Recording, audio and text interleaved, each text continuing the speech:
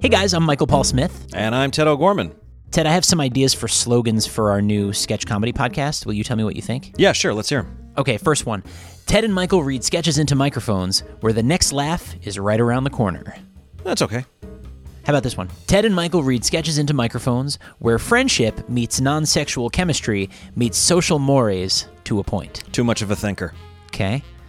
Ted and Michael read sketches into microphones, your one-stop shop for listening to this exact show. Arrogant. But it's the truth. It's the only one-stop shop that we can offer. Still, it comes off as arrogant on its face.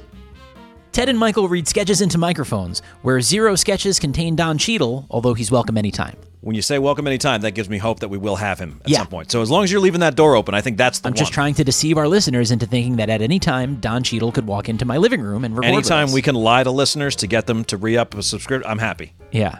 Ted and Michael read sketches into microphones. If this goes well, we'll soon be asking you to sign up for Blue Apron.